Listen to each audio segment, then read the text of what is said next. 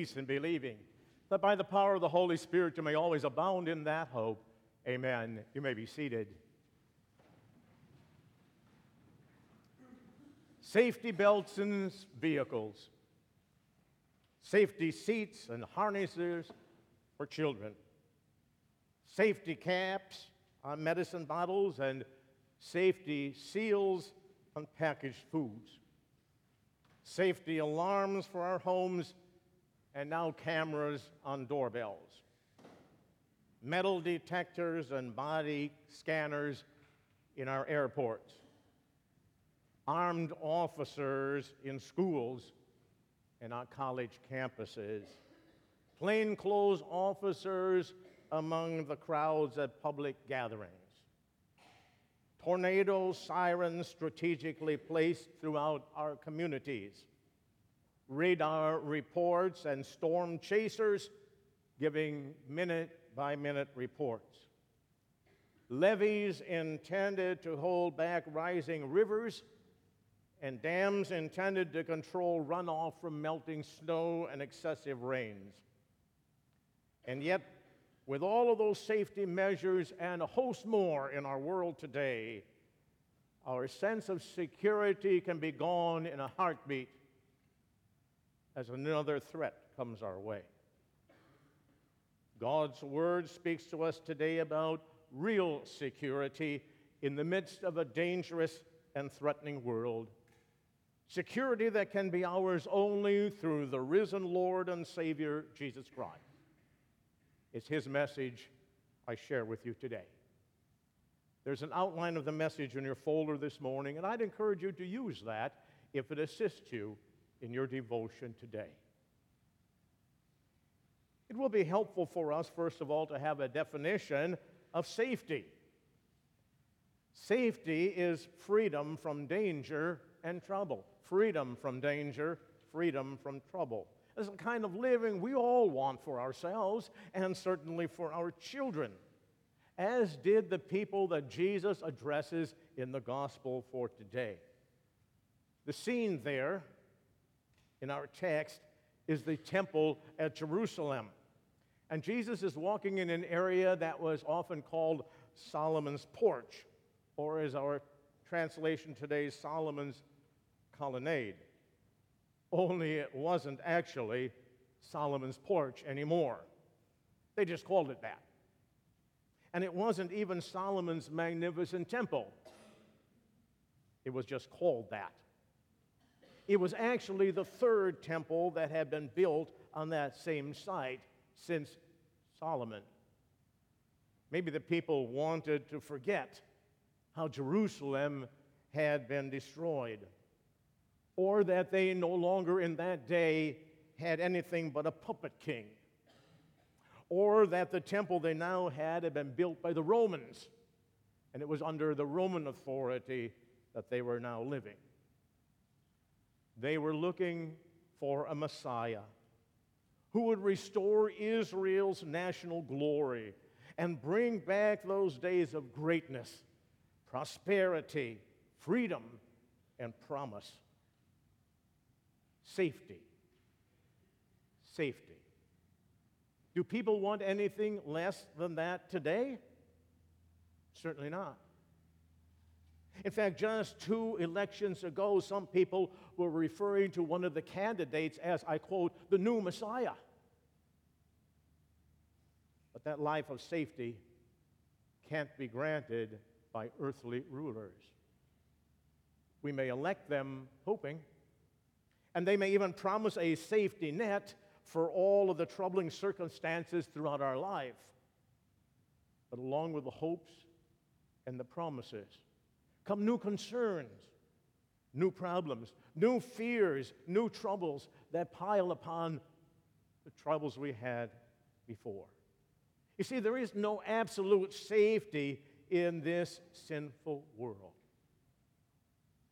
The opportunity for such living vanished way back in the Garden of Eden when man chose to disobey God and rather become a god unto himself. And from that time on, sin has been part of life in our world. It's been part of our human nature, passed on from generation to generation. And daily, from conception to grave, we live with the consequences of sin. There is no safety from the consequences of sin. Scripture says to us, in the midst of life, we are in death. And Jesus' words to those early disciples hasn't changed in nearly 2,000 years when he said, in this world you will have tribulation. You will have a pile of troubles. And although we may implore God to protect us and defend us and rescue us from every evil, safety is never promised by God. He just doesn't promise us safety.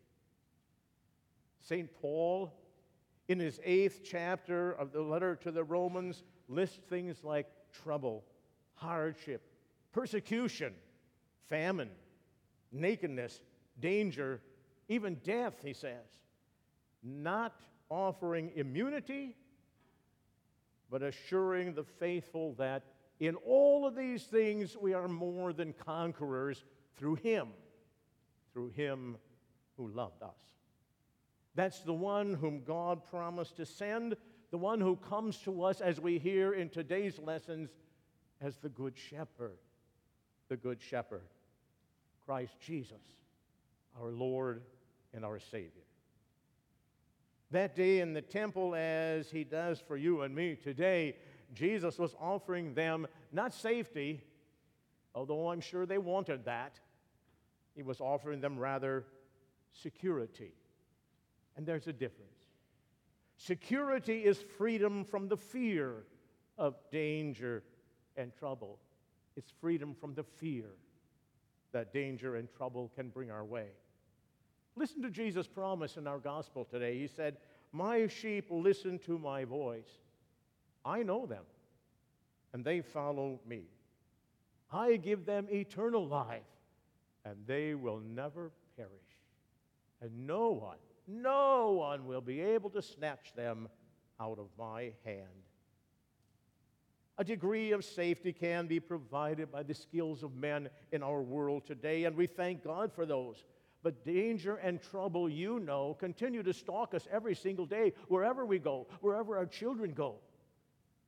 It's life in our sinful world. And it is only through faith in the risen and victorious Christ Jesus that we can have the confidence expressed by St. Paul when he said, "I'm convinced that nothing in all this creation can ever separate us from the love of God in Christ Jesus our Lord." Security in a danger-filled world comes to us through faith in Christ Jesus. His love for sinners is seen at the cross. His perfect love, Scripture says, casts out fear. His victory over Satan, death, and the grave are seen at the empty tomb. Faith in such a Redeemer and Savior fills us, as St. Paul said, with the peace that the world cannot give us. It's a kind of faith that no one can explain to those who do not have it.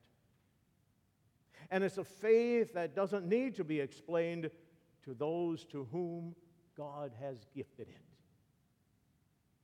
It is a gift of His Holy Spirit that He showers upon us and strengthens through word and sacrament. It's not unlike the faith of that little boy on his first airplane ride, and as they were flying along, suddenly they hit turbulence and that plane shifted and dropped a bit, and someone said to the little guy, "Aren't you afraid?" He said, "No, I'm not afraid." He said, "My dad's the pilot." Perfect security is granted to those who listen and follow Jesus. "My sheep listen to my voice, and they follow me." and I give them eternal life, and they will never perish. Such a marvelous guarantee from the risen Christ is part of God's eternal kingdom. A kingdom, as we profess in the creed, will never end.